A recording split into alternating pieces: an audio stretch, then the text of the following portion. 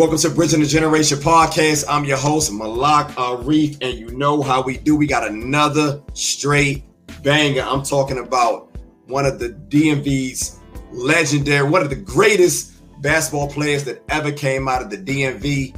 We talk about Temple Hill's own, Crossland's own, Maryland's own, the one, the only, Walt the Wizard Williams. Man, what's going on, brother? How you doing, Malak, man? Hey, brother, like I told you before we started this interview, man, words cannot explain. I'm going to do my best not to fan out. But we about to go back in time. And like I said, I know you got a lot of great things going on. You've had an illustrious basketball career and post-career. And I want to get into all of that. I'm going to try to condense it as much as I can because, like I said, you're a busy brother. But I would first like to ask, man, how you feeling, man? You looking good, brother? You know, how everything going? Oh, man, everything's going well, man. I'm feeling good, you know, just doing a lot of things and just trying to make it happen, you know, just continuing to try to have success and, do what I can to help the world, man. No doubt. Now, Walt, you back in the area?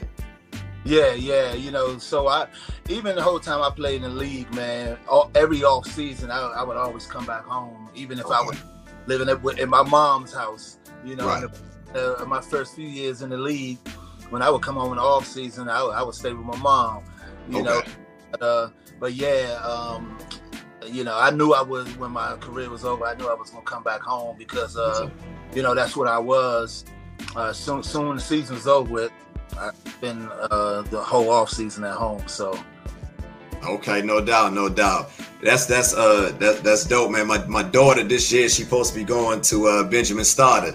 Yeah, she about to be started. This is her first year, so I know you spent some time there, man. Oh, and yeah. You know, with that being said, I want to start from the beginning. Now, a lot of people may not know this, but you was originally born in Washington, D.C.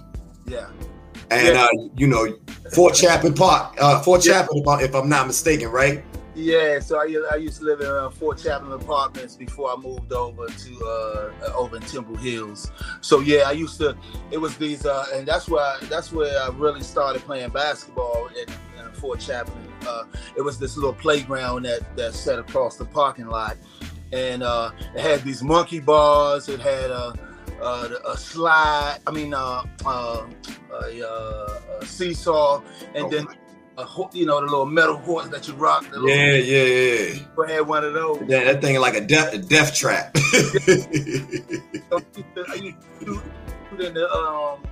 In the monkey bars because it was real big at the bottom, and then it got smaller and smaller until it was just one square at the top. Oh, where the ball kind of be dangling. Yeah. Boom, boom, boom, boom. Hey, like go out there, man. So look, but the thing is that the little playground set up on a hill, right? Right.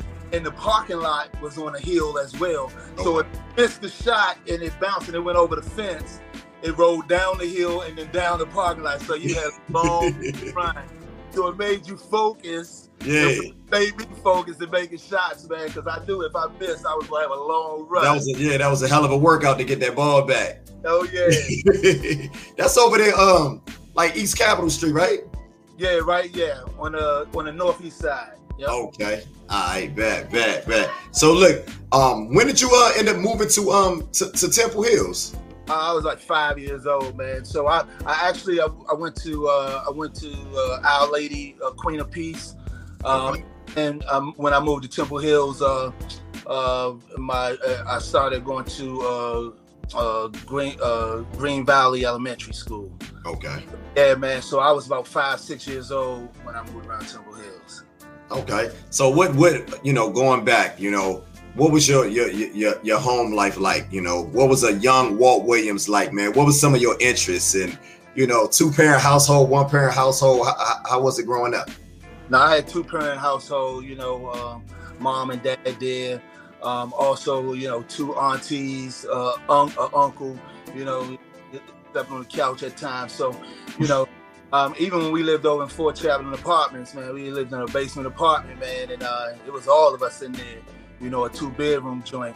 So, like when you back room, the wall was just full of beds. So you know, me, my sister, my kids, we all slept back there, and you know, my uncle was sleeping in the living room on the couch, and you know, so you know, my mother and father in their room. So and then moved to a house over in Temple Hill, so then it was a little bit more room, but you know, it was a lot of us in there, so it was very. You know, I grew up with family, a lot of family, man. So family reunions every year, you know, all of that stuff, man. So I grew up around a lot of family and just being very close. You know, coming from humble beginnings, you know, wasn't a lot of money flowing around and stuff like that. But hey, you know, we made it happen, and I didn't actually know. You know, it was all normal to me until, you know, when I went to the University of Maryland. Then I started to see, you know, it's a different level out here. People have money, and you know, I had never seen that before. No doubt. Things at the University of Maryland that I had never seen before. Like, you know, I remember playing pickup games that Benjamin started, and you know, out there it's rough, man. You know, it fights would happen all the time. You know? It happens so frequently that I just thought it was a part of the game. And until I went to University of Maryland, I just remember distinctly that, you know, one time we out there hooping, playing pickup games, and I just said, oh my goodness. You know, it was just a moment when we was playing, and I just realized, oh my goodness, we out here and all we doing is hooping. It's nothing else happen but just hoop. You ain't got to worry about gunshots and, you know, just drive-bys and just foolishness. Yeah, man. But you know what, I think, like, internally, it prepares you for anything that happens out there, and then so mentally you're tough out there, and it made me very competitive. And so, you know, I go into any situation being confident about what I can do on that basketball court because of where I came from. No doubt. I heard you used to ride your bike down to the farms back in the day. Yeah, so we used to ride our bike down to the farms every now and again, and you know, it was funny because I always laugh about when we would ride up. As we're riding to the court, you can hear them dudes over there saying, "Oh, here come the Maryland band." So this is what we hoop down there, right? And then it's over for us when somebody goes, "Hey man, let me ride your bike." Oh. You ain't getting it back. So, but the next person get the rebound, we out. Hey, them Southside dudes. Go ahead. The crazy thing about it is we used to come back, you know, that work for sure, you know, so, you know, you just try to hoop anyway because, you know, we would ride all the way down there because, you know, if you lost, it was hours before you get back on the court. Around in places and, you know, just see if we can get on, you know, and so sometimes we'd go down the farms. I heard it was some wreck down there when it comes to hooping. A lot of good wreck down there. Down there than it did back in my day, man. That thing was pure deep concrete down there. Travel, brother. Yeah, I know. I'm from the south side, so I vividly remember those days, man. You know what I'm saying? So look, I want to switch gears for a second, like, cause me being a longtime fan. You know, I always wanted to ask this, you know, if I ever got an opportunity to meet you, you know, what inspires you to play basketball? Like what player inspired your game? Oh, man, no question, Len Bias, man. I grew up a Georgetown Hoya fan as a young boy, you know, John Thompson and, you know, Bebe Dorn, Mike, you know, all of those guys, man, Reggie Williams. Michael Jackson and all them, absolutely, Graham and all, Go ahead. We can talk all day about them. Go ahead. And then this one time I saw Len Bias, man. My dad is from Carolina. Okay. Me to a Tar Heel game. He thought he was taking me to a Tar Heel game, but they was playing against the Terps. And going Len Bias, you know, like the game was going on, and then this one time he just went up and rose to shoot a jump. I don't even know if he made it or not, but when he shot it, it looked way different than everybody else's. And the form on his jump shot, and I was just zoned in on that. And then from that point, I started watching the Terps on TV. I would watch the George Michael on the sports machine. All that. At nighttime, I be looking for the Bias highlights. You know what I'm saying? And so next thing you know, I was full-fledged Terp fan. And I remember on the basketball court, pickup games in the back of Benjamin started when we used to, before the game would start or while we going through a game, you make a shot or something, you yell out somebody's name who you're gonna pretend to be that day, and oftentimes I would get to be Len Bias, pretend to be Len Bias, and so that had a profound effect on me, because when they came to me making the decision on where I wanted to go for college, that was in my mind. I wanted the kids in my neighborhood to pretend like they were me out there in the back of Benjamin started, know. Yeah, that was me, man. We gonna get it all into that later. I don't want to move too fast, man. But let's go back for a second. So, you end up going to Crossland High School. Freshman year, I believe, 84, 85, something like that. Yeah. So talk about what led you going to going to Crossland. Was you like, were you recruited? Was there? Cause I know the zones changed or whatever. So talk about that a little bit. So but at Crossland, when I was at Benjamin started in my 8th grade year, they changed the boundaries, the zones that year. Okay. So otherwise, my neighborhood's high school was Potomac High School. So at that time, in the neighborhood, it would have been a situation where it would have been a guy named Byron Tucker, Donald Grant, myself, Monty Williams, Cedric Lewis, all of us. I know about that. I know about them guys, man. Byron Tucker, Monty Williams, Potomac. Yeah, so we all right there, right around Potomac High School. So we all that was our neighborhood high school. So we all would have been at the same time, names like that, that's like an all-star team, but we all grew up right there in the same neighborhood pretty much. And so, but with Crossland, they sent us out there because I think they wanted to integrate the school a little bit more. So they changed zones and stuff like that. And so, just meeting a new crowd of people because from middle school, we were in that Potomac area. So, it was an opportunity to meet new friends and grow. And I enjoyed so much playing basketball with those guys. I had some fantastic players that I played with, Anthony Higginbotham, Greg Clark, Keith Williams, Mike White, Mike Sumner, Clarence Alfred. The list goes on. And, and against the competition in PG County back then, it was just freakish, man. You look at me, I was 6'8". I was 6'8" as a senior in high school, right?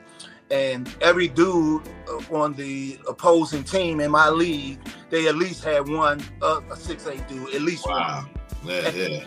And this is public school, right? Wow. And every team had at least one major D1 dude on their team in public school, So the dynamic of the high school game was a different thing, for sure. Yeah. I tell a lot of people, a lot of guys, they look at, they see Kevin Durant, they see Delonte West, they see Mike Beasley, and they think that PG County just started producing ball players. But I try to tell them, back in the day, PG County can go toe to toe with any area, on the East Coast, like straight like that, So talk about some of them rivalries, man, because them Crossland teams, man. Like I was a young kid, but I from what I heard and what I vaguely remember, man, you guys were very dominant, man. So talk about. I know you played for the legendary Coach Hawkins, man. So talk about those Crossland teams and what you learned from playing from Coach Hawkins.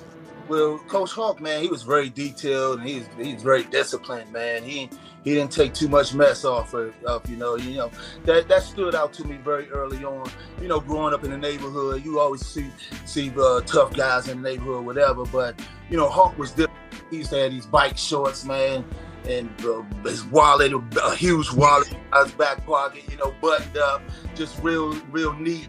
But he was tough as I don't know what. He'd get right the hardest dude in the school, who you thought was hard or whatever, he'd come, you know, and so, you know, I respected that. I respected the way he carried himself like a gentleman, but also, you know, he wasn't playing out there. You know, I took notice of that, right? And so that stood out to me. And so he had my respect right out the gate. And so when he would tell me things, you know, I would just try to make him happy, man. You know, I had so much respect for him and just felt like he was almost like a father figure as well as a coach out there. So we respected him on that level. Not only him, but Darrell Matthews as well. They didn't just teach us about basketball. They were just trying to teach us how to be men as well. I remember Darrell used to always talk about how you shake somebody's hand, looking them in the eye, you know, stuff like that we'd be like, oh man, you know, but he was doing that, you know, he was adamant about those things, you know. You know, that sticks with you as you get older and you grow into being a man, you know, so they were very instrumental in that part of it as well. So and it was just great camaraderie, you know. In those 3 years that I played on varsity, I think we had a run like about 77, 78 and 6, you know, maybe like, and you know, 3 or 4 of those losses were out of town in Christmas tournaments or something like that. I remember we went up to Camden in New Jersey, and we went down to Virginia one year. So we only lost in the area maybe 2 or 3 times in a 3-year span. But the thing was, 2 of them was in a championship game. So, you know, one of them was your senior year. I was like 25-0. Yeah, man, we lost the championship to Springbrook, man, and so I still talk to a couple of those guys, and they still put it to this day. And I still go to my grave thinking that if we played those dudes 99 times, 100 times, we'd beat them 99 times. One day, they were just hitting everything, man. You know. Did y'all play them? Did y'all ever get a chance to play them like during the regular season?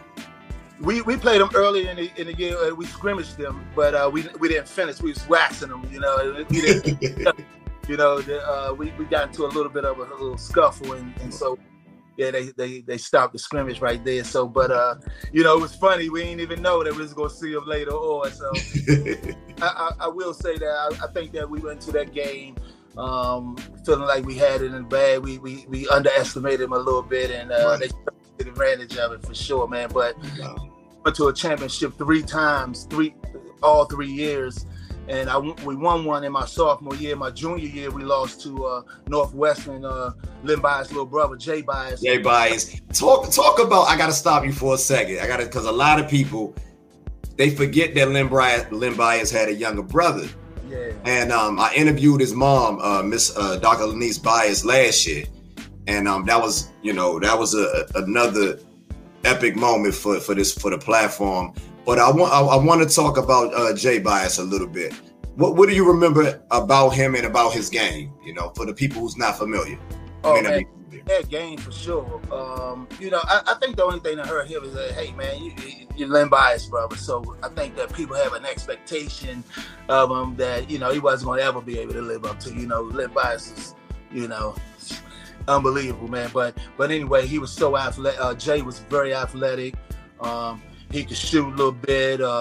You know, he could create his own shot. You know, so he could do pretty much everything. He was a good defensive player because he was athletic, block shots. How tall was he? He's my height, 6'8". You know? Oh, okay. Everybody had a 6'8" dude, man. At least 8, 6'9", something. Yeah. So, yeah, but he was real. You could tell he was one of those guys who was a legit wing. But you know, you 6'8", whatever, you're gonna play the center position and right. like whatever. But he was a wing dude. You know, the way he could move, he was absolutely a 2-guard, small forward type player. Okay, no doubt. Yeah. Now, like you said, you're 6'8". Now, when you was playing at high school, did they try to, you know, did Coach Hawk initially try to put you in a post, or, you know what I mean? And the reason why I asked that is because one thing that always stood out about you is your amazing court vision and ball handling skills. So how was that, you know, how did that play in regard to Coach Hawkins and his system? Well, I didn't play on a team, or I didn't play in an organized situation until high school. So I was just pure street ball player up until high school. So, you know, out there on the streets, there's no positions, man. Right. Positionless basketball. you're not gonna get that many shots out there. Yeah. So I learned very early on that, you know, I had to have some handles out there, be able to create. And, you know, it wasn't too many guys out there my size. So my thing was, my competitive nature was, I know I can just take them to the basket and score easy because I'm much bigger. But I'm going to create out here. I'm going to shake them up, shoot jumpers. Even though this guy is smaller than me, I'm going to beat him like that. And so just having that mentality, you know, I was very versatile playing the game. And then, you know, playing for a coach like Coach Hawkins. I can't even say only Coach Hawkins. Every coach in that conference, in that league, in that division, had a 6'8" dude. And the reason why it was so easy for me to go from high school being a center power forward to being a point guard in college is because, number one, street ball, that's what I played up until high school. But the versatility of every dude that I played against, Jay Byers, he could play with his back to the basket, take you in a post, whatever, but he could also shoot threes. He's you know, Byron Tucker, Mike Tate, Glenn Sidney, all of Lonnie Williams. All of these guys, you know, dudes that 6'8", 6'9", 6'10", but they'll shoot threes, beat you off the dribble and post up. So I was guarding dudes who could do things from the perimeter. So and also our style of play, you know, we were up tempo, pressure defense. So I would guard guards at time as well. So all of those things, my environment helped me a lot. Not even just pickup games, but you know, playing for a coach like Coach Hawk. You know, he had everything out there. Offensive, shoot jumpers, picking pops for jumpers, picking rolls, post up. He allowed me to do everything. So he never limited me at all. And so coming from a street ball background into playing for a coach like him, I've never been in a situation where I've been limited or, you know, people tried to force me with my back to the basket. I've never been in that. Okay. Now, when you were playing at Crossland, when did you realize, like, you know, this college basketball thing, this thing might be something that's realistic? You know, when did this become, you know, it started to resonate with you that this could be real? Or was this something that you ever wanted to do, you know, like younger, you know? You know what? I never, you know how people go, oh man, you have dreams of being in the NBA and stuff like that. It wasn't like that for me. It was just in stages, you know.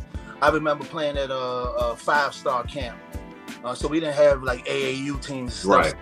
It would be, so, you know, if you didn't make the all-star squad around the way, those 10 spots, then, you know, you wasn't on the team or whatever. So, yeah, you know, it wasn't all of these AAU programs and stuff.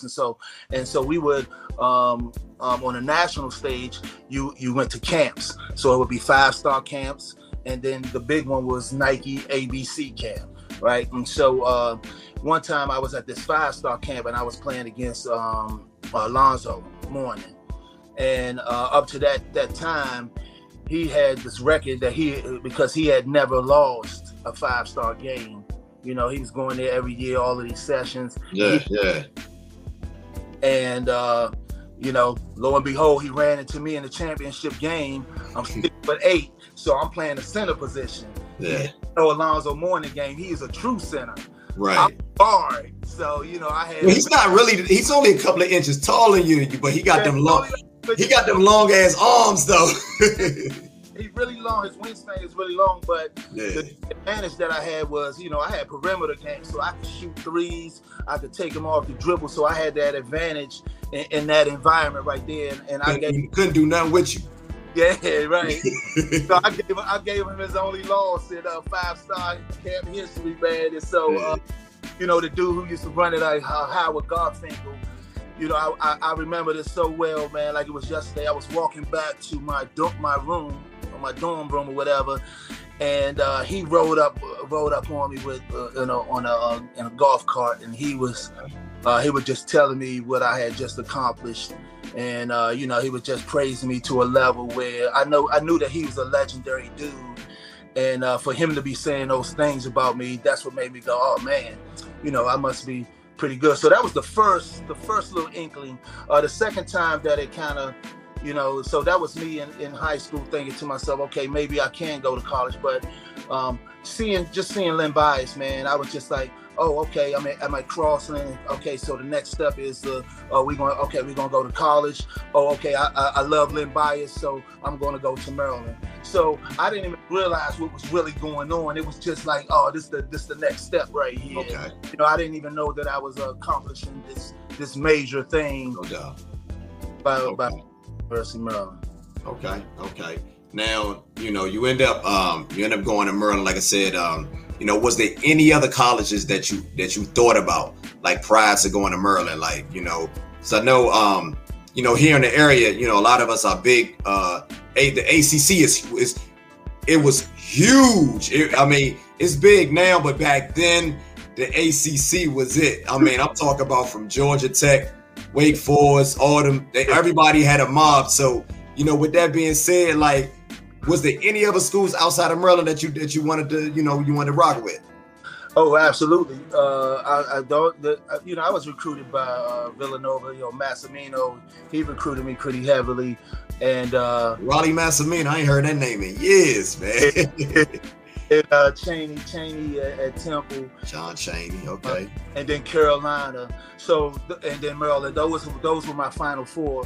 What eliminated Temple was, man, John Chaney was practicing like 6 a.m. I couldn't do it. Like, as soon as he said that right there, it was like, or Charlie Brown, man. I didn't hear nothing else. Like, 6 a.m. He was tough. So with Villanova, it was just an opportunity, you know. So they were somebody who I really that I really took notice of. But Carolina, like I said, my father's from Carolina, so visiting that campus and being down there, it was just like I was at home because I have so many family members down there. As a matter of fact, they went with me on my recruiting visit, and Dean Smith and his staff, they treated my family, you know, absolutely wonderfully. As a matter of fact, we played, when I did choose Maryland, then we played Carolina. Whenever we played Carolina down in Carolina, if you ever see any of those games in the I seen them. Used to bust their ass. And for pans the sideline or our bench, sitting behind our bench, that's my family.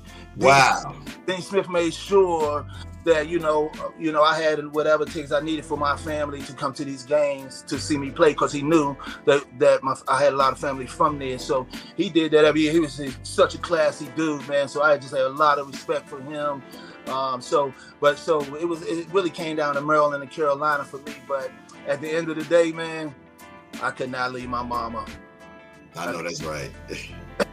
I know that's right. Now, you didn't mention Georgetown. Like, I noticed that. You didn't, like, what was your relationship with John Thompson?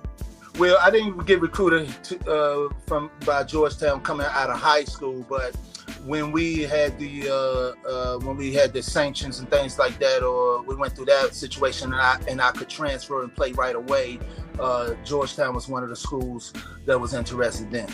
Okay. So let's I want to touch on that, what you just mentioned, you know, because you know, there was a severe tragedy that took place in 1986, in June of 1986, with the passing of Len Bias, and you know, you decided to, you know, I believe that happened your senior year, if I'm not mistaken, or your junior year.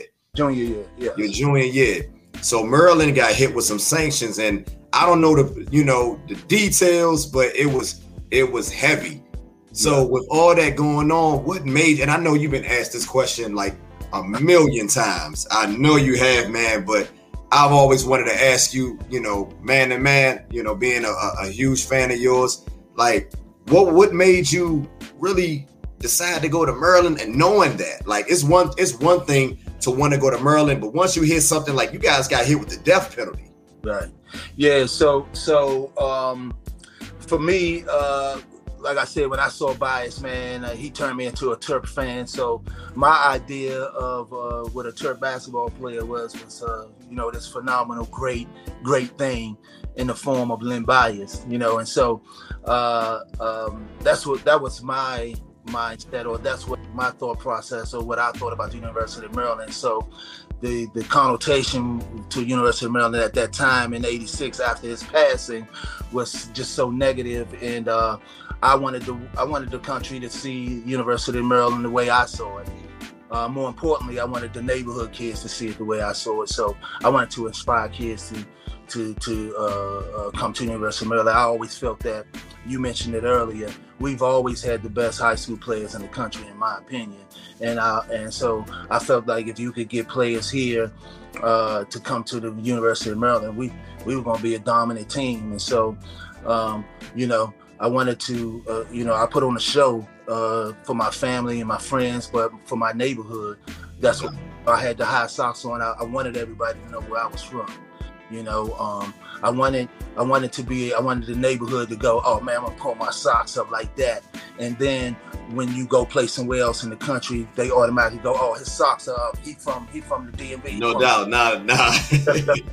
It was not just the socks though. It was the temple taper too. Yeah. I used the first basketball player in the league that I remember that used to rock a temple taper. And if anybody know DC, we started that. Let's keep it 100. We started that. You know what I'm saying? And me being a young kid, I used to have the socks up. I started asking my mom, "Can I get a temple taper?" And I remember, I gotta share this story. I know I'm rambling, but I gotta get it out. I gotta get the story out. When I was like 13, I remember seeing you in Iverson Mall. Yeah. And you was like on the first floor, like on the second floor where they used to sell those little sugar cookies. Oh yeah. And you was coming in, and as I was leaving out, and I was ready to say something to you. This was right before the '92 draft. And when I got close to you, I just froze. I know you don't remember it. We talk about 30 years ago, but I just froze, man. And I was like, wow. I was like, man, I got an opportunity to say something to him because I'm a Maryland fan, and I just froze. I had to get that story out, man. It's embarrassing. But that's the part of the game I never really got used to. I never got used to a person seeing me in that light, because I just don't envision myself that way, So it's always been, that's something that part of the game I never got used to. People wanting your autograph and stuff like. Of course, you go ahead and do it, whatever. But it's always seemed a little weird to me. Like I was just like, for a person to. Oh, good. Hey, the thing I tried to do when I did play the game, man, I was trying to show everybody, I would try to show, it wasn't so much, like I said earlier, it wasn't so much about me wanting to be a NBA player or looking for this goal down the road. It was just that day when I walk into the gym, this day right here, everybody that watched today, I'm gonna show them. And you sure did. You sure did, man. You sure did. Now, I want to talk about like those first 2 years at Maryland. You guys kind of struggled a little bit, but because Bob Wade recruited you, if I'm not mistaken, right? Yes. Now, I believe your junior year, Gary Williams came. So, what was that transition like going from Bob Wade? Because from what I read and researched about Bob Wade, man, they say he was really tough. I know he's a coach out in Dunbar with Reggie Lewis and Muggsy Bogues and all David Wingate and all those guys. They said he was like a drill sergeant. Yeah. And so what was the difference in styles, man, going from Bob Wade to Gary Williams? So I had Bob was recruited me, and so I played for him in my freshman year, and then Coach Williams came my sophomore year. Okay, I stand corrected. Yeah. Wade, man, when he came into my home, it was instant. He reminded me of my grandfather, the way he looked and his mannerisms. I mean, if you ever been around Coach Wade, he is the coolest dude, man. He is just so cool. It reminded me so much of my grandfather, because my grandfather was like that, And so, I just took a liking to him right out the gate, my mom and dad, they really took a liking to him instantly. He just had a good rapport with people. He was very genuine. You knew that it wasn't what he said; it's how he talked. It was in the way he talked that you can see. Like I remember playing for him and feeling like, thinking to myself, man, this dude cared more. This dude cared about me, not only me playing basketball. He cared about my grades and like he just made me feel like, man, he was a family member or something, or he had something vested in me being a successful human being. That's how he approached things. So, okay. he was more than a coach. You know, so he took that approach, and he was very. I think that was something that was intentful that he meant to do. And he was in our practices. I remember he used to take these bricks up. Right, he had. I heard Muggsy Bogues talk about it, but go ahead, talk about it. So we do the defensive slides, you know. So you go across the baseline, diagonal to half court, cross half court, diagonal to the other baseline, cross. So we doing a defensive slide, but you working your arms. You got the bricks. You got the bricks in your hand, and you're just working it. And we just going through zigzagging, come run back down, zigzagging, brutal. You know, but when game time came, I mean, we were in great shape. You know, we were pressuring. We were one of the few teams that were just pressuring guys all game. Yeah. You know, we didn't have the 3, 4, and 5 pros on the team at one time, like majority of the ACC did at that time. So, you know, playing for Coach Wade, you know, that was a test of your toughness, man, for sure, and being able to weather the storm and things like that, man. So, but I'll tell you what, we had a tough freshman year, but he was the first coach for, I think we were the first team with the 8th seed beat the number 1 seed in the ACC tournament. So he was the first coach to do that. So, you know, that's the feather in his cap. And then, you know, transitioning to Coach Williams. Coach Williams was a different type of coach. He was very he was very you know, up tempo with the game. He wanted to steal the ball, get out on the break, move the ball, and so he was very adamant about the execution of things, and you know, he was also about the mental toughness as well. You know, man, he would go off on us sometimes in practices, man, but it just hardened you and made you tough when it was game time, because he was very into it. I mean, both of those guys, Coach Williams and Coach Wade, they used to just sweat through their suits, man. They were really and so you on the basketball court and you look over on the sideline and you see your coach giving that type of effort, you can't help but to exhaust yourself out there for them. So they were very similar in that aspect, and that you just wanted to play so hard for them. I tell you what Coach Williams meant to my game was, the best way I can describe it is in a story. So this one particular time we were playing in Clemson, and I started the game off maybe like 0 for 8, 0 for 9 or something, and I passed up an open shot one time. So we ended up missing the shot that possession. They got the ball, ran down the other end, missed it. We got the rebound, timeout. So we at the opposite end, and I'm coming to the bench, and Coach Williams is walking towards. He meets me out on the court, and he just started yelling at me about, you know, we're not gonna have a chance to win unless I shoot. And I think to myself, you mean unless I start scoring, right? Like, okay. But I done missed 8 or 9 shots in a row. What I'm talking about. But this moment when I'm thinking that, I'm like, oh my goodness, he doesn't even care that I'm starting off like that. He has that confidence that I'm gonna get it going, you know. So that was the first little spark right there. And then I remember this one time we played against Duke, and we were down quite a bit, and so he started running these dribble handoff plays for me, and from the 3-point line. Like literally, I would get the handoff, my back was to the basket. Almost like a 360 3-pointer I was shooting. And then in practice, he made that a regular play. That wasn't like a specialty play. That was a normal play in our offense. Wow. And myself, like, do you think I can make that shot on the regular? Then once again, in that moment, I was like, yeah, I can do that. Yeah, so, man. That's it for me, man. I would question myself at times, and then I would go, yeah, I can, because of what I felt, how I felt he believed in me. You know, the very, you know, he'll tell you he didn't hold punches. He'll tell you exactly what he thought, and so he was very genuine in that respect. And so I felt like he thought that I was really good, so I must be really good. You know? I that, and my confidence just grew to a whole nother level. Yeah. You had a hell of a jump from your junior year to your senior year. I'm looking at these numbers right here. I only had to look because I remember it. But you went from 18 to being the leading scorer in the ACC, averaging 26.8 points a game, 5 rebounds, 4 assists, 2 steals, and I remember that year vividly.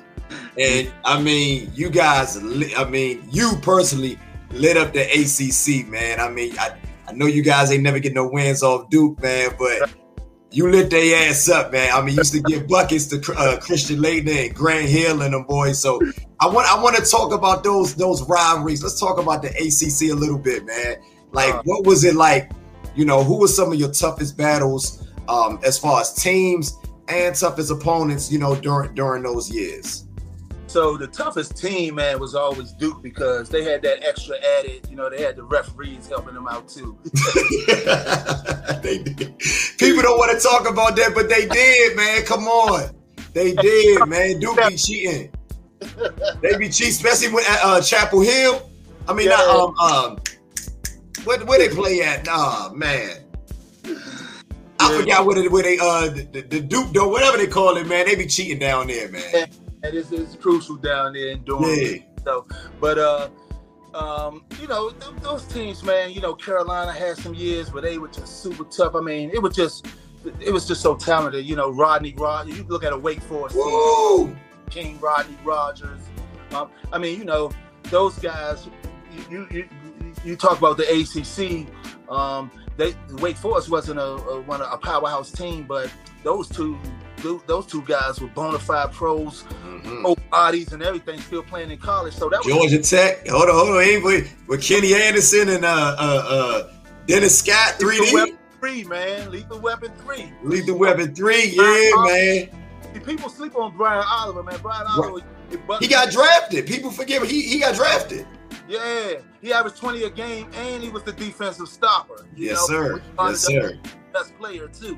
Yes, sir. Funny, you know. Yeah, and then about 29, 30, and you know, and then you know Kenny Anderson was sick out there. Yeah. So, you know, it was tough, man. But for me, the toughest person for me to guard, man, was Tom Gugliotta, man. Tom Gugliotta, North Carolina State. North Carolina State, right? Yeah. So I remember when he was a young boy, he was playing with Chris Corciani and Rodney Monroe and them dudes, man. But when he got older, he was the focal point, and he got really strong too. So he was about 2 or 3 inches taller, and 6'10" out there. But he was a legit small forward. He could shoot threes. He was just tough, man. So I mean, the Jim Valvano, North Carolina State. Yeah. So you know, his shot was back here a little bit bigger than you. You couldn't really affect the shot, you know. Right. Over guy. So he was probably the toughest dude to guard, but you know he wasn't that good on defense. So I always just used to put him in the cookbook. You already know. Yeah, man. So like I said, I vividly remember that's your senior year, man. You had a hell of a year at Maryland, man. One of the, in my opinion, arguably the greatest single season year for any, including Juan Dixon, Lonnie Baxter, you name it, man. You know, you had a great year, man. And you know, talking about that senior year, when did you realize that you could potentially be a first round draft pick? You know, when did you start hearing the rumors? Oh man, I read magazine.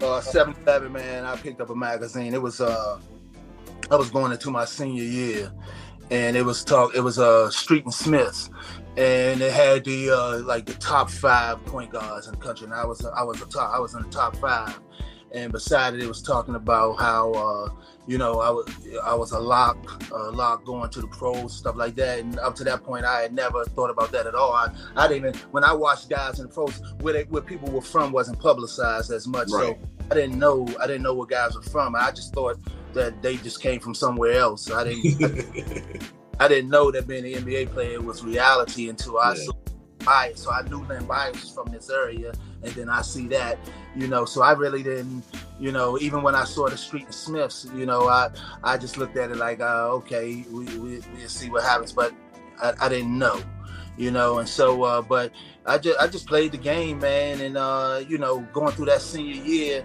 that stretch, you know, I had a stretch where I had like 30 points in like 7 or 8 games in a row. 8 games, yeah. I remember like the second or third time that you know, they were mentioning after the game, the reporters, and you know, during the course of the game, I didn't even realize that I was doing that, and you know, subsequently, you know, game after game, you know, after the game, you know, my teammates, you know, they would get to the stat sheet before me. It was like they know, like how many points I was scored too, you know. So it just made me feel like, you know, that my teammates were behind me. I had one of my teammates, man, Frank Horton. You know, he used to, you know, sometimes a couple of games he would say to me in a timeout or something. We in a timeout, we leaving out to walk back on the court. And he would say to me, "Hey, man, all right, you got like 9 minutes left. You only got 24." You know, so it's just funny. The team was just so close, and we used to joke and have fun with each other out there in intense, crucial situations, man, and that helped me.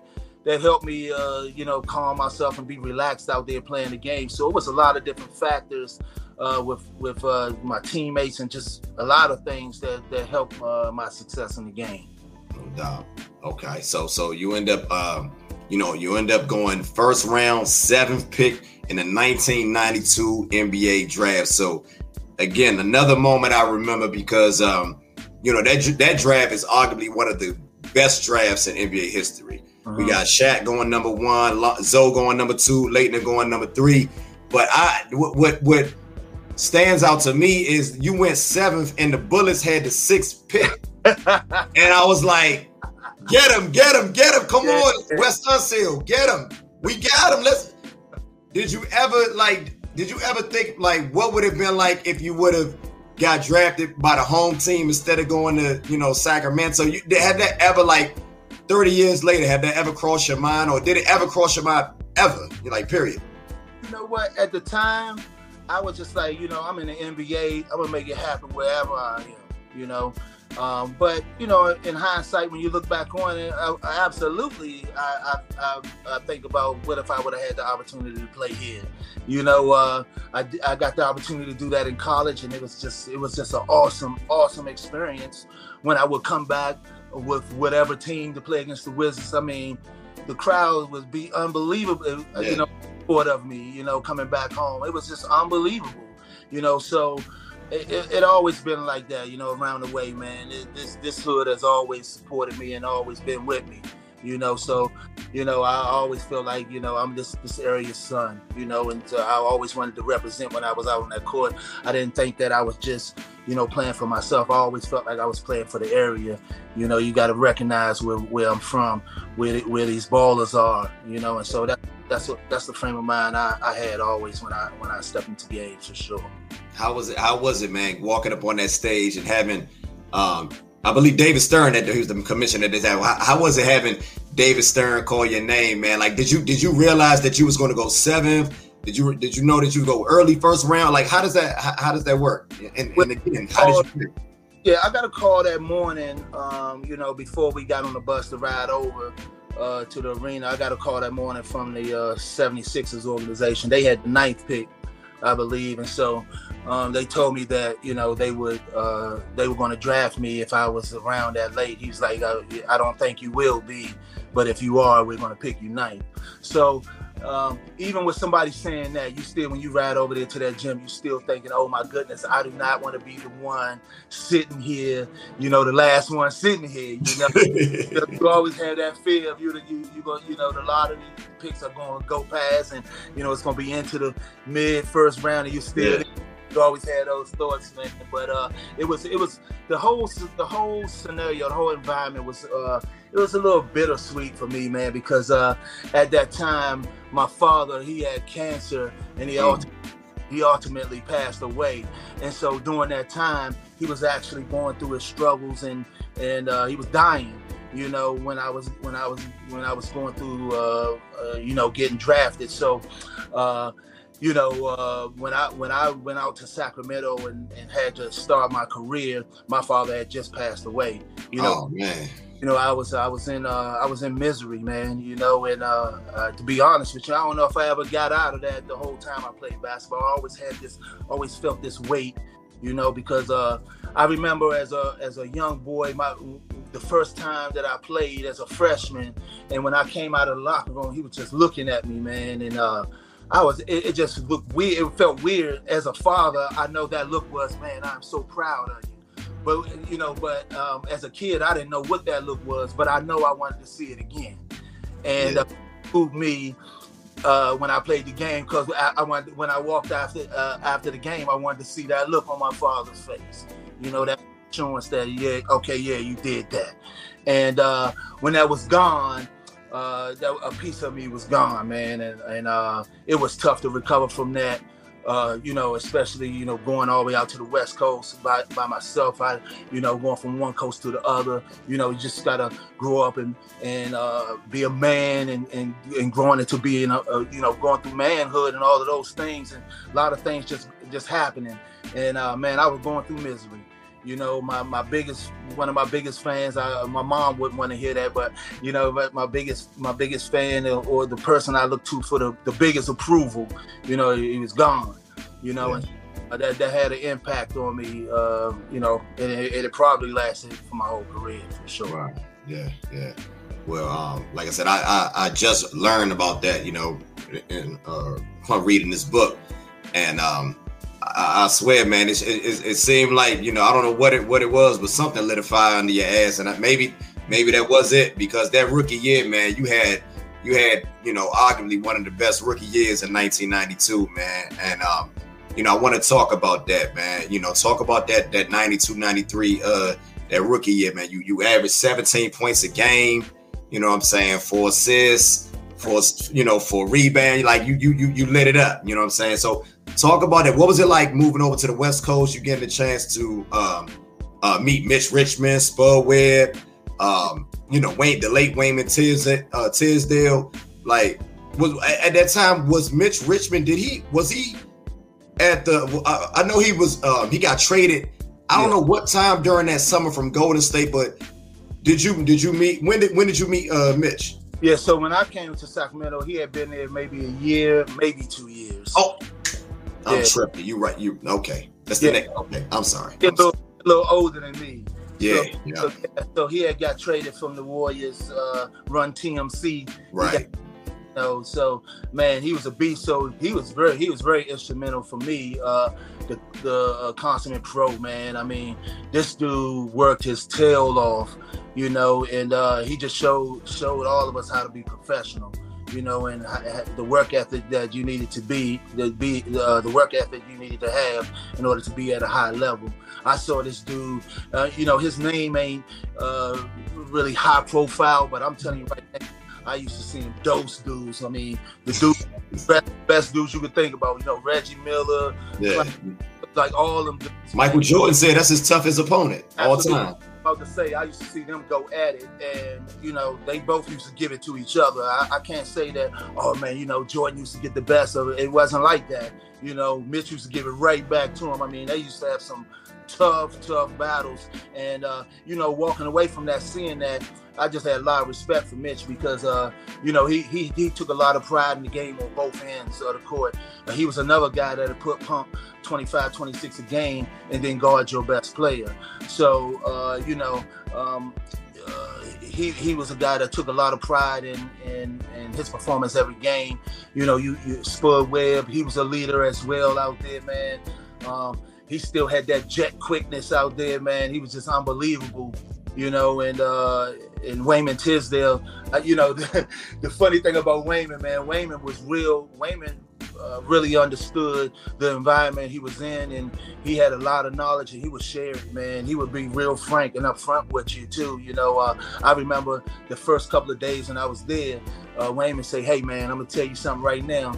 Don't get it twisted out here. When you went in there and signed your contract, when you walked in there, they was all looking at you and they was smiling, they was shaking your hand and telling you how great you were. And then you signed your contract, and then you shook their hand, and so when you turned around and started walking out the door, they was on the phone trying to find somebody that's better than you. Trust me. And they not going to stop until they find that person. You know what? That's crazy, man. That's crazy. Right? But now the rest of your career is going to be fending these dudes off and trying to take your job from you. And I was like, what? I was, you know, but that's what it is. That's what it was. Yeah. Nah, I mean, shit. I mean, I guess that's how, and I want you, I always, you know, like I said, this is a Bridge of the Generation podcast, man. There's no filter here.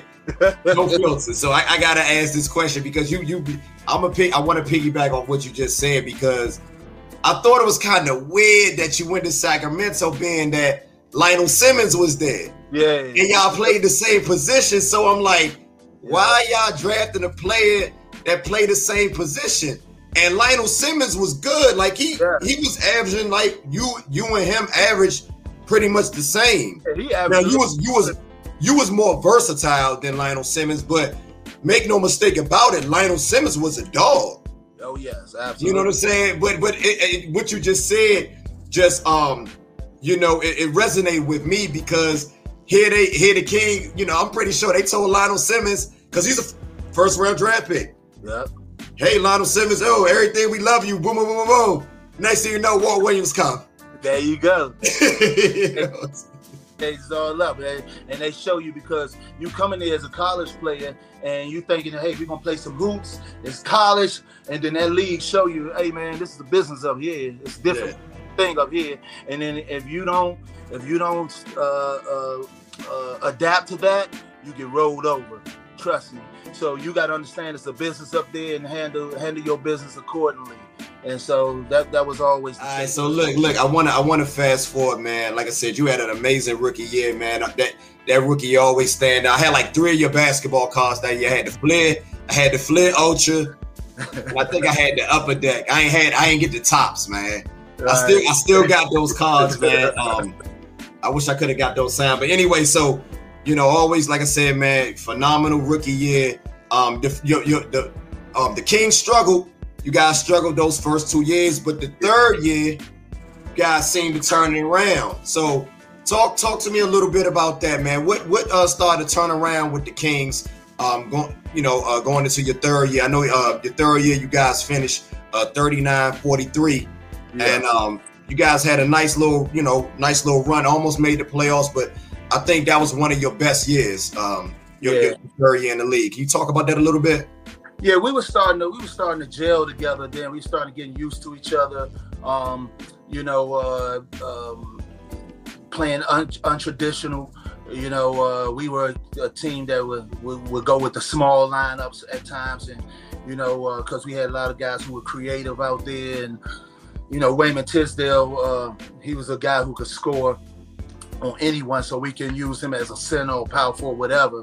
So, just learning each other's game. We really took stride in that third year. You can see Spud, a guy named Randy Brown. He was just a hawk on the defensive end, and so we just started really complimenting each other. And you can see the competition level, how it increased in practices as well. So it translated on the game. I mean, in games. Also, off the court, I wouldn't say that this is the important piece, but if you have it, it does add to the equation. But we were a close team off the court as well. Okay. Those guys would come to my house and hang out. I probably had the hangout house, man. So those guys, we would come over, we play some Tecmo Bowl, or just hang out, whatever, shoot some pool, my pool table. So we hung out a lot, even off the court, and I think that made us closer over the years. And by the time we got to that third year, you could just see everybody just wanted the best for everyone out there, and we played like it. So I think a little bit of the off the court stuff carried over on the court for us, and so we kind of gelled on a higher level by the time we got to the third year. Okay, I know some of these stories, man. You haven't talked about it in years, man. But I gotta go back for a second, man. So as you coming into the league, who was the first person to bust your ass, man, when you came into the league? Man? I gotta ask, man. Who was the first person that got with you, man? Man. Cliff Robinson, man. Whoa, headband. That dude right there. Rest in peace, Cliff Robinson, man. Dude, man. I mean, shooting threes, post game. But I remember, what was so tough? What was so tough about guarding him? I mean, he could just do everything. So back then, man, because he came off the bench. A lot of people don't remember. Like Cliff Robinson won Sixth Man of the Year. Yeah, I believe your rookie year. That small forward position, man, that was so. So the 1 and the 2s, you know, guarding those guys, you got to guard that perimeter. The 4s and 5s, you guarding close to the basket mostly. But that 3-man, the 3 normally did everything. He played on the perimeter and post, so you had to guard everything. So maybe, okay, tonight on the post, I got him on the post. He can't do anything. Bang, he could take you out on the perimeter and be just as lethal. You know, he playing against like guys like Dudley Shrimp and, you know, dudes like that, you know, just could do everything out there, you know. And so that was every night, you know, at the small forward position, especially on the west side. You know, it was just unbelievable. So that competition was tough, but it was good because you know, you get a chance to play against some dudes like Cliff Robinson. I mean, that was a stacked squad. Clyde Drexler, Terry Porter. I mean, Rod Strickland coming off the bench. Rod Strickland was on there. You know, it was just crazy. You know, that team was really good. So, and I tell you what about that Portland team as well. That was the first team that really made me go, oh my goodness, these dudes can play here at the NBA because. So look, Cliff Robinson's the first dude to bust my ass, right? So the next time we played him, or maybe 2 games later, I got him back. I was lighting them up. And that was unbelievable out there. And they tore our ass up. They beat us by like 15. I had never played that well before in a game. And still lost, let alone getting blown out the whole entire time. So I was just like, I could not believe that we were still getting beat like that and how well I was playing. So it just showed me that, you know, this level is a whole different level right here. These guys are, I mean, everybody's off the charts. So, yeah, for sure. Now, y'all had I looked at, you know, I'm looking at, like, I remember those early Sacramento Kings teams. And one thing I noticed about y'all, man, you guys can put buckets up, man. You guys can score. Couldn't stop nobody. Couldn't stop nobody. But hey, if you wasn't making shots tonight, we was gonna outscore you. He's gonna outscore, yeah, man. Yeah, y'all.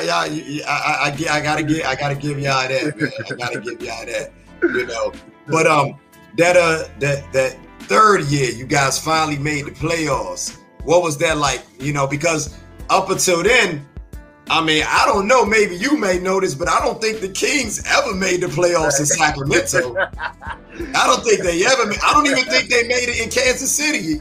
Hey, I'm sure they made it back in the Reggie Theus days, man. Nah, man, I don't with them the baby blue, them jerseys so ugly, man. With the name at the bottom. Yes, sir. Imagine if you got drafted and they wore those, man. But I tell you what was the worst, man. So during that season, I got traded to the Miami Heat for Billy Owens towards the tail end of that season. So I didn't get the chance to experience playing in the playoffs with the Kings, but I did. I got traded to Miami, so I did play in the playoffs with that Miami team, you know, with Tim Hardaway, Lonzo Mourning, Rex Chapman, and those guys. So, yeah, so I did get the experience playing in the playoffs with them in that year. We were they traded us to they made these trades maybe right after All-Star break, and the Heat were in 12th place at that time, and so we ended up having the best second half. We were number 1 in the second half of the season, but unfortunately we moved to the 8th spot, and we had to match up against the Bulls. Ooh, that was a sweep. So you already know. Yeah, I remember that sweep. I remember that sweep. Yeah, they got y'all up out of there real quick. But it's all good, man. Look, so I noticed you after that you end up getting traded to the Raptors. Now a lot of people forget about that you played with the Raptors, but you started all those games with Miami. You started all those games with Toronto, and then you end up. And this is the season I want to talk about, man. We got to talk about this season. We got to. Then you end up going to Portland. And talk about them Portland teams, man.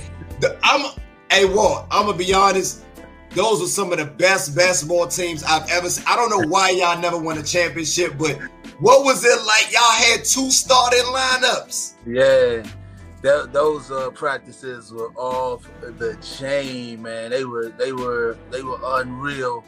I tell you what, a lot of people don't remember too. Like to go back to Toronto real quick, is that my man T Mac was my backup man at Toronto. Yeah, he was. So, yep. And I could see that was his rookie year. Yeah, he's a rookie. And, so you could see but you could see glimpses of him in practices that man, this dude gonna be good. As soon as when he get his jumper, he's gonna take off. And so, that dude had a serious work ethic. He really his offensive game grew like with the quickness. And but injuries derailed him, or that dude would have been, he was off the charts. But then going to Portland, man, that's another squad. Just being on that team, I tell you what, more than any other team probably that I played with, that team was so. It felt like I was at home. Everybody on that team, it just felt so familiar. We were all from similar backgrounds, and so we were so much alike on that team. And once again, another team that we all hung out off the court. It wasn't much to do in Portland at all. So, but we used to go play paintball and stuff like that, man. Just have a blast, as a team. And so, but and I, once again, I think that we were very close, man. The thing about us is that year, all of the guys were mid-range. We didn't have really rookies or young dudes. We didn't have really older vets. It was all that mid-range. And then in that 1 year, they made trades. They traded me and a couple of I can't remember who else, but for Scottie Pippen and Steve Smith. So those guys were at the tail end of their career, so the window closed very quickly. They only had like that 1-2 year window now when you bring those guys. So I just felt like we probably would have had about a 4 or 5 year window. Nah, because y'all went to conference. I hate to cut you off, but y'all that last year you was there, man. Y'all went to the conference finals. Yeah, we lost to the Spurs, man. You lost to the Spurs. They beat the brakes off you. Yeah, they beat, Sean. I'm gonna tell you something. That first game, right? The first game we was beating in the whole, and we always had good games because it was Tim Duncan against Rasheed Wallace. That was that featured matchup right there. So we always had the major matchups. It was always good games and tight ones. And Spurs had a pretty good record against us at home. But this first game, we were balling, man, and we were getting with them pretty much all game. And then right at the end, Sean Elliott hit this 3-pointer on my man Rasheed Wallace. I mean, he was on his tippy toes. I remember that because the heels of his feet were out of bounds. Yeah, but he was on his tippy toes, so he wasn't out of bounds. And he hit that shot, man. It was just like, there's no way. And Rasheed Wallace, I mean, his vertical is unbelievable. He a 6'11", 7-footer with like a 40-something inch vertical. Yeah. So he's flying at the dude. So Sean had to shoot the ball way higher than he normally shooted to get it over his hands. And I think that gave him the natural arc that he needed to hit the shot. And he hit that crucial shot. And you could tell it just demoralized us, man. And we couldn't get ourselves together for the rest of that series. And they went on to just beat us, But that first game was just so crucial, for sure. Yeah. Now, y'all I love those teams. I used to use those teams all the time on NBA Live, man, because y'all had 2 starting fives, man. Our practices was unreal, man. I'm telling you right now, it was unreal. I mean, you literally had. You go to our third string point guards was like Greg Anthony, Damon Stoudemire, and Gary Grant. Everybody was starters. Everybody was starters somewhere. Bonzi Wells was our third string 2 guard. When he got traded to Sacramento, he was like an all-star. But on our team, he couldn't. Jermaine O'Neal. He couldn't get in the game that much. Trade him to Indiana, all-star. That team is stacked, man. We had Kelvin Cato. Yeah. A backup. He go to Houston with you. Start. Yeah, so I mean, that team was stacked. That was the most talented team I ever played on, for sure, no question. That team was unreal. It was unreal. Our coach was Coach Dunleavy, and we were just a wild team, man. And he didn't really have the reins. He you know, he ain't really had control of that team.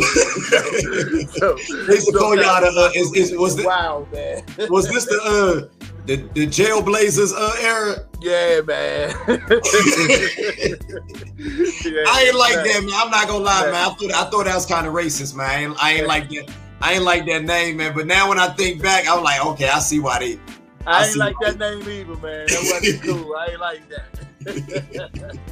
So look, so look, I want to. So I know you end up going to Houston, and you end up playing with another fellow Maryland alum, a young Steve Francis, man. What was that like? You know, you had another good solid year with Stevie Franchise, man. What was that? You know, I'm gonna tell you what people underestimate about Steve, man. We're playing with him. You know, playing with him and seeing him, I was really close. Like when I first came to the team, and when I was in Houston, I was, you know, looking for a place, you know, early on, so I could get me a place in. And so I was staying in a hotel for the first couple of days, and Steve was like, "Nah, you know, don't stay in a hotel. Come live with me." So I was living with Steve for the first couple of weeks till I found me a place, man, hanging out with him and stuff, man, and just getting to know him.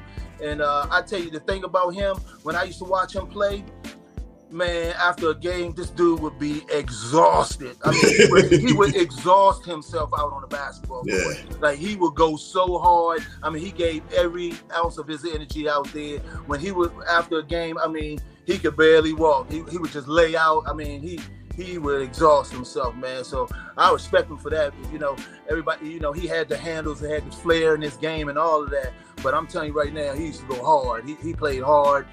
He gave everything he had out there on that basketball court. No doubt. I know. I believe those when you was with Houston, those were some of Rudy Tomjanovich's last years in the NBA. Last years in Houston, I mean. Yeah. And he was a type of coach that he was just he was similar in Don Nelson in this respect, but that they paid attention to the mismatches more than anything. How the game is played now. Are we gonna run a pick and roll and get this mismatch and then take advantage and create? You know, most teams just ran their plays and things like that, whatever their offense was. But Rudy would adapt to the game. Don Nelson was the same way. It wasn't necessarily a play that we was running. It was just we want to take advantage of a particular defender out there. And so that was the whole concept of how we played the game. And so those two coaches, their approach to the game was that way offensively. Okay. I heard Rudy C. He was kind of like, you know, he liked coaching older players. You know, he would let like the older players kind of like do, you know, they would be more hands-on as far as like the direction of the team. He would kind of just sit back and, you know. Him and Don Nelson was similar in that respect as well. You know, they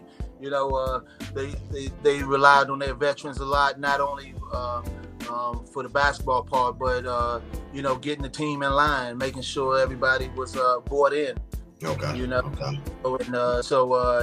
you know, he would absolutely, you know, guys like Akeem Olajuwon, Barkley, you know, those dudes would run practices a lot, you know, and so and establishing how the approach we're going to have going to the game and things like that. So they were instrumental in that part of it. And I think you take notice of that as a player for a coach to be able to say, okay, yeah, I'm gonna let this guy do that, and you look at those guys as players coaches, because you know they allow the players to be involved in that part of it. You know, it's a different perception of how you see the game when you're actually on the court as opposed to from the sideline. Okay. So it's little nuances out there that you see that are different than from the sideline view. And, you know, but a coach has to be able to have the confidence to rely on his players to be able to take that direction or whatever. So not all coaches not like that. So, but Rudy and Don Nelson, they definitely were. Okay. Now I want to touch on something. I gotta ask you this, man. I got to ask you this. Well, what was like one of the most ridiculous purchases that you acquired as a young NBA player, man? Because we hear about, you know, a lot of guys doing crazy shit with their money, man. Coming into the league, what did you? I know you looked out for mama, but what did you do when you look back as an elder statesman and you be like, damn, I shouldn't did that? You know what? I was a real laid back dude, man. So I didn't, you know, like I give me a Rolex, but it wouldn't have no diamonds in it. No bust down. Yeah, you know. Yeah, so I was very chill. I was always subtle, like chill.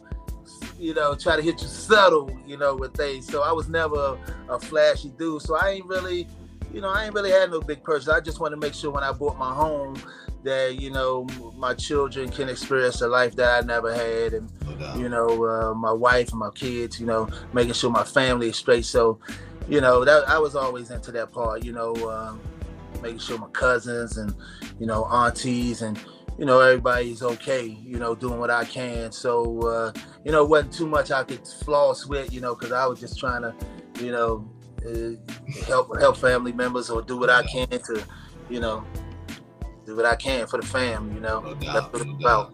What was that rookie contract like? Because I know that the rookie contracts have definitely changed a lot since 1992. Man, mine's the small potatoes, bro. You know, my first contract was 3 years, $7 million, man. 3 years, $7 million as the 7th pick, bro. What? Yeah. So what did Shaq get then? I can't remember, man, but it was a domino effect. So when the first one goes, then the second one. So I believe that Todd Day was the 8th pick. He was right behind me, and Guglielmo was the 6th. So I believe both of those guys had signed their contracts, and so my contract just fit right in between theirs. Okay. So, you know, that's how it went. You know, it was kind of slotted, you know, how everybody would get their contract. But, you know, wasn't a lot of ducats out there back then compared to how it is now, you know. Especially Uncle Sam, once Uncle Sam get his, man. What? People forget about that, man, and that leads me to what I want to talk with you now, because now you work as a certified financial planner. A lot of people may not know that.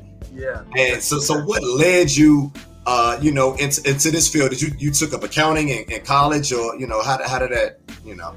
I took a personal finance. So, but all through grade school, I was always my best subject was always math. So I was always a numbers type of dude, man, and so that seemed like something that would fascinate me or have my interest. You know, it's sometimes guys struggle with finding what they want to do after the game, and I had a period where I was trying to find myself and see, you know, what's going to catch my interest, and that happened to be it. So that's just one of the things that I do. You know, I'm on the board for Care First Blue Cross Blue Shield in the state of Maryland as well. You know, I'm an entrepreneur, and so yeah, man, I just try to do my thing, man. Do what I can before I got to sit down and rest up. You know. No doubt. I feel you. I know you did some coaching. You ain't speak about the coach. I know you was coaching both of your sons at Springbrook. Yeah. So Sherwood. My bad. Yeah. Hey, man. I get the Montgomery County schools mixed up, man. They all. You know what? Back in those days, back when my sons played, man, the Montgomery County League, it wasn't too bad. You know, it was some very good competition. You know, once again, you know, guys going to D1 schools coming out of the Montgomery County school system, you know, so it was some good players there. So it was some really good competition. But the biggest joy for me was just being able to coach my sons, you know.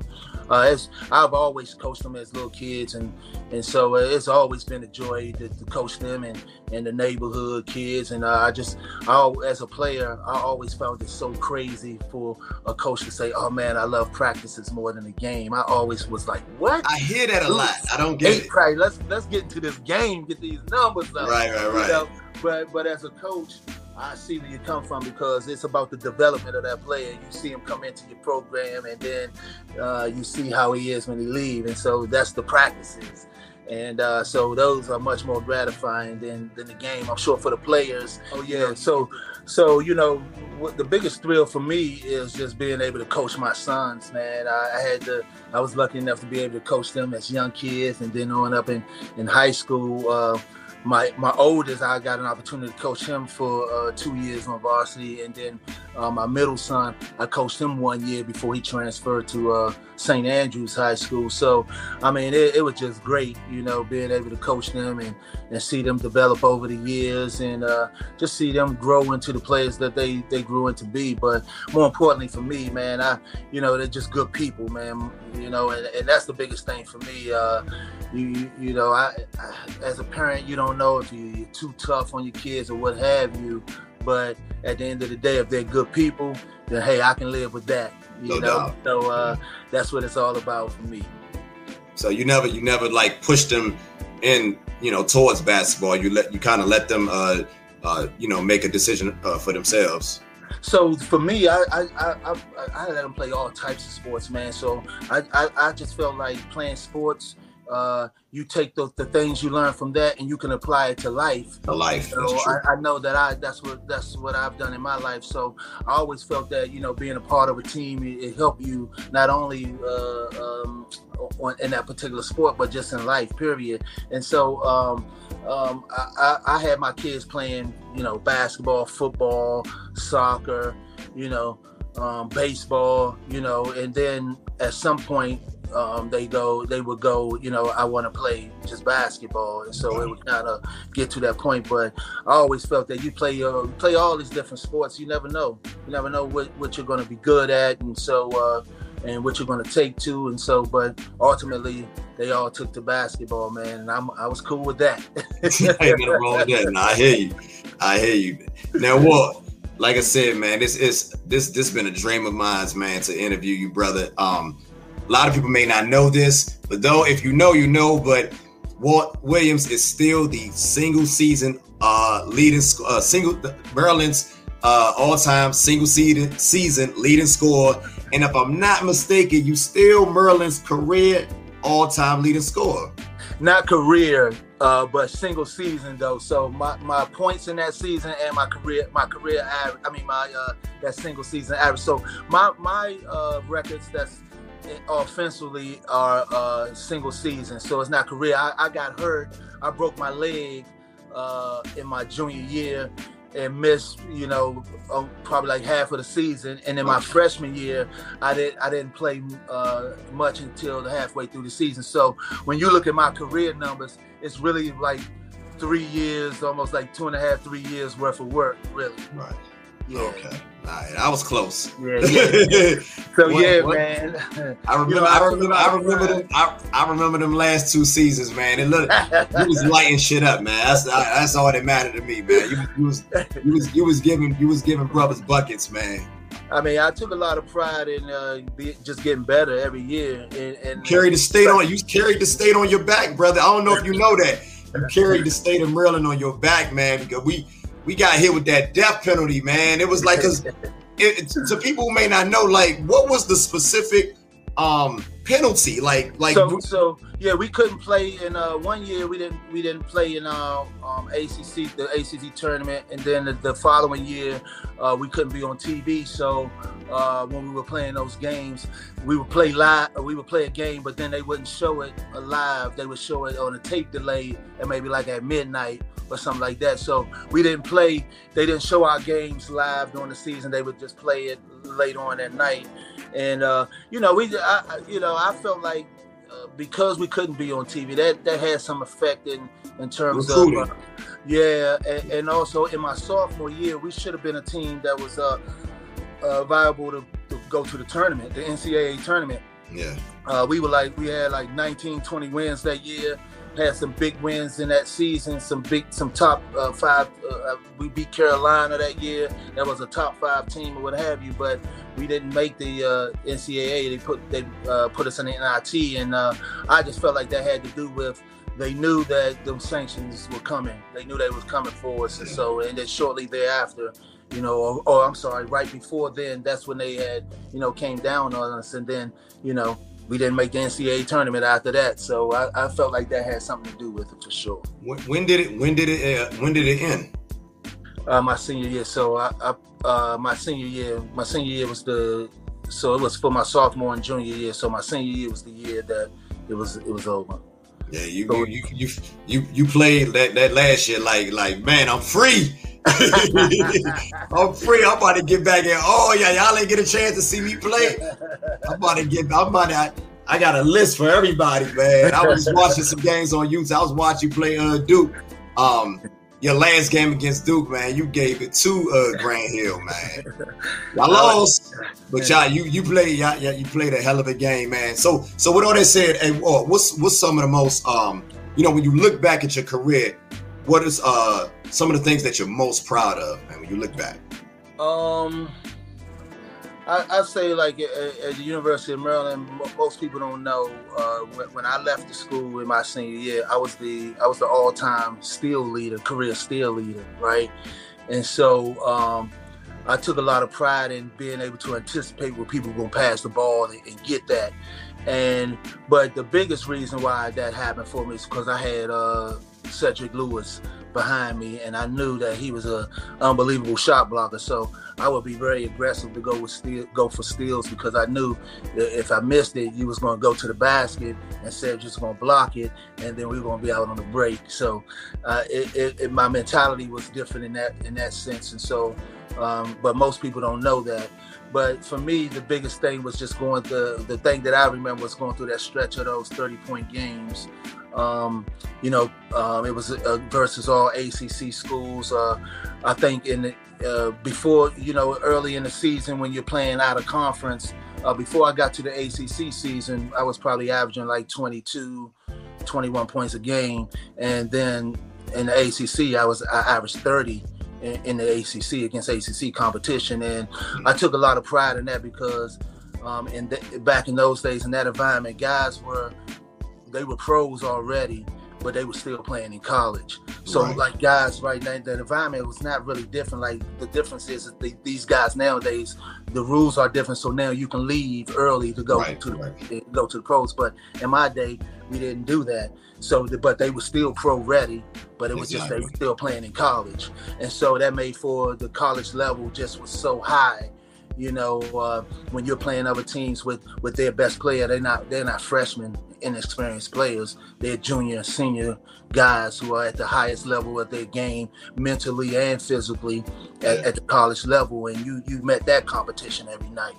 And so to accomplish what I did and put up numbers on teams like that and the dudes that I played against, I look back on that and it's just like, wow, it's something that I never thought that I would do. My goal was to follow in the footsteps of Len Bias, and so every day I just, my focus was when I was coming into games that, like I said, I was going to show them. I was going to show everybody watching that day that I was the best.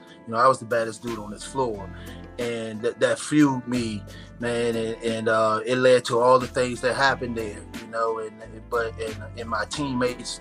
I talked to many of them. I got a group text with like 20 of us on it right now to this day, because we were just a brotherhood.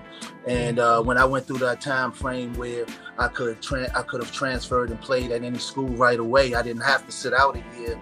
I still couldn't fathom leaving those guys, because even though I knew we were going to be on sanctions and going through all of that, but they were my family. They were my brothers. And I feel like I made the right decision because I have these lasting relationships that last to this day. So forget the basketball part of it. Those are my friends to this day. So those are the things that I remember the most, man. The numbers I put up on dudes, but the friendships that I made, the lasting friendships that I've had over the years from my college teammates, man. So that's the thing I remember the most. No doubt. Okay. Now, I had to save the best for last, man. I had to save the best for last. We gotta talk about this book that you, I believe you released. This was released in 2017, 2016? Yeah. 2017. 2017. It might have been 2018, actually. Yeah. Okay. I want to talk about this book. I just got finished reading it. I believe like 2 days ago. Mm-hmm. Amazing book. Like, I don't even read books like that because I do everything audio. So I'm gonna keep it 100. I don't read like that no more. Everything goes right to the ears, man. Like, I'm just I'll be honest, but I actually sat down and read this, and it's an amazing read.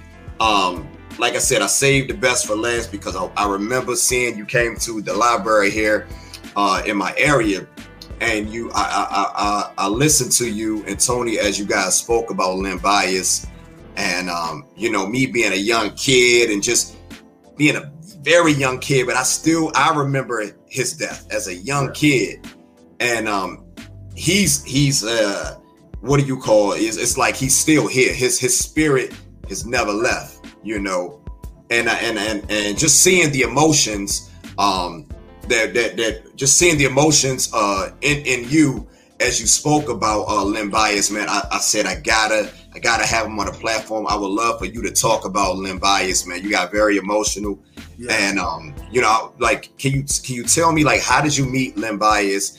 And what was he like? What was your friendship like with him? What did you learn from him? Because you mentioned him a few times even during this interview. So, like I said, I say the best for last, man. Let's talk about it. Yeah. So Len Bias was the greatest player I had ever seen, man. So it's just simple as that. I had never seen anything like him. He stood out to me. Amongst great players, he just stood out to me, and so I just wanted to be like him. And I spoke about what was it. I don't mean to cut you off, but what was it about Lenny that stood out? The way he played the game, right? You see him play, and he had this tenacity about him, right, on the court when he played. He wasn't a real he didn't talk a lot, but you could tell he was out there playing with that competitive nature, that he was coming at you. He was coming right to your face, whoever it was, right? And then you would see him get interviewed, and he would be so chill and so humble, and I think that's the biggest part of the spirit that lives on about him that's here in this area, that, the star players, we're not, we're humble in the way we speak about things, and right. in a chill way. But then when we step on that court or field, whatever, that competition is just the competition level of competitive spirit is just off the charts. And so that was, we mimicked that. Also, the having the versatility of being a guy that big, being able to shoot the ball from the outside. He was one of the first guys to do that. It wasn't a 3-point line then, but you could see he just shoot the ball. He was a post guy, but they could shoot from the perimeter just as good as a guard. Yeah. And you see. Even myself, when I came to the University of Maryland, and you start seeing, when I get drafted, you started seeing an influx of guys from this area, 6'7", 6'6", and above, being that versatile. He can get to the basket, he can mid-range, shoot jumpers, handle, see the floor like a point, all of these things. And it came from the ground floor was from Len Bias, and the way he played. He wasn't that traditional back to the basket player, even though he was that size. So he showed all of us that early on. And not only did the players adapt, but the coaches adapted to that as well. And they coached us in that way. So they allowed us to have that freedom and not play traditionally with your back to the basket, because they had seen the success in that with a guy like Len Bias. So he played in the same high school league that I played in as well. So, those guys, they saw that. They saw him come through there and wreck shop. And so they knew that, we're not going to pigeonhole these players and make them just do this one thing. And so that's him. That's him. And so, and then you look at the University of Maryland, a lot of people credit me with saving the university, staying with the university through those times. And then you started to see the recruits in like Johnny Rose, X-Rehab, Dwayne Simpkins, those guys. And then it turns into a Juan Dixon, Lonnie Baxter, and those guys. So you see home guys from here taking pride in coming to the University of Maryland. That ultimately turned into a championship. But the ground floor of that was Len Bias. I wanted to be Len Bias. I saw that, and that inspired me. And so for me, he's everything, man. And so that's why it's so emotional to talk about him, because he's like a superhero. It's even hard to this day to just fathom, like, man, he's gone, And you just like, man, what could he have been? And that's just so hurtful, because you look at a guy, he's often compared to Michael Jordan, right? And so you see Michael Jordan, his impact on the league. He comes through the league with the Bulls, the way he plays the game, the way his swag. You saw so many dudes come behind him copying that and sort of establish what the league was going to become because of Michael Jordan. And I think that the league was hurt by not having a guy like Len Bias, because absolutely he would have had that type of impact. The way he played the game, you would have saw guys go, the guy shooting a 6'9" dude shooting the ball like that. And so I think you would have seen the transition of the way the game is played now. I think that would have happened a lot quicker had Len Bias been playing in the league, because these players would have mimicked his style of play. And so I just think that's just sad to think about, that he didn't get an opportunity to have the impact on the league that I know he could have. Yeah, I see. I see you got a jersey in the background. Oh yeah, all day. Yeah, and when I think about Len, man, like I said, man, he's immortalized, man. Like, you don't even have to like been alive during the time that he was playing, but you know who if you from this area, you know who he is, because that's how big his impact on this area was, and my girlfriend, she graduated from Northwestern. Now she was born way after he passed, but everybody who went to Northwestern, they even though they may not have watched him, they know who he is. And like you said, it's just a tragedy. But I love the fact that you carried on his legacy, and the way that you looked at Lenny. That's how I looked at you as a kid, man. When I was 13, 14 years old, had the high socks, man, and I'd be on the basketball. I ain't gonna make it to the NBA, but you couldn't tell me I wasn't Walt Williams, man. You couldn't tell me. I thought I was Walt Williams, man. I had my little champion jersey on,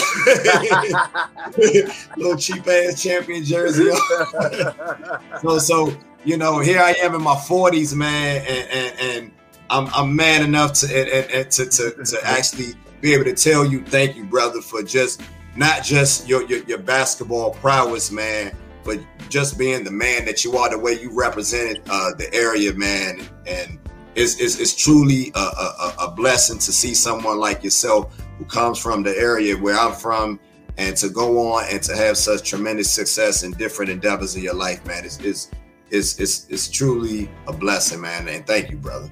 I tell you what, man, to hear things like that, it's so humbling, and it means so much to me to hear people say things about me like that, especially when they from where I'm from, so it has a special place for me, man. So I appreciate all those kind words, man, and know that, that hits for sure, man, because like I've been mentioning all night, my whole career, I always wanted people to know where I was from. I always wanted that, and it was inspired because whenever I would come home, people just always show me so much love. I hear so many stories about all the hate, or when you become successful, and then all the people that start to hate or whatever.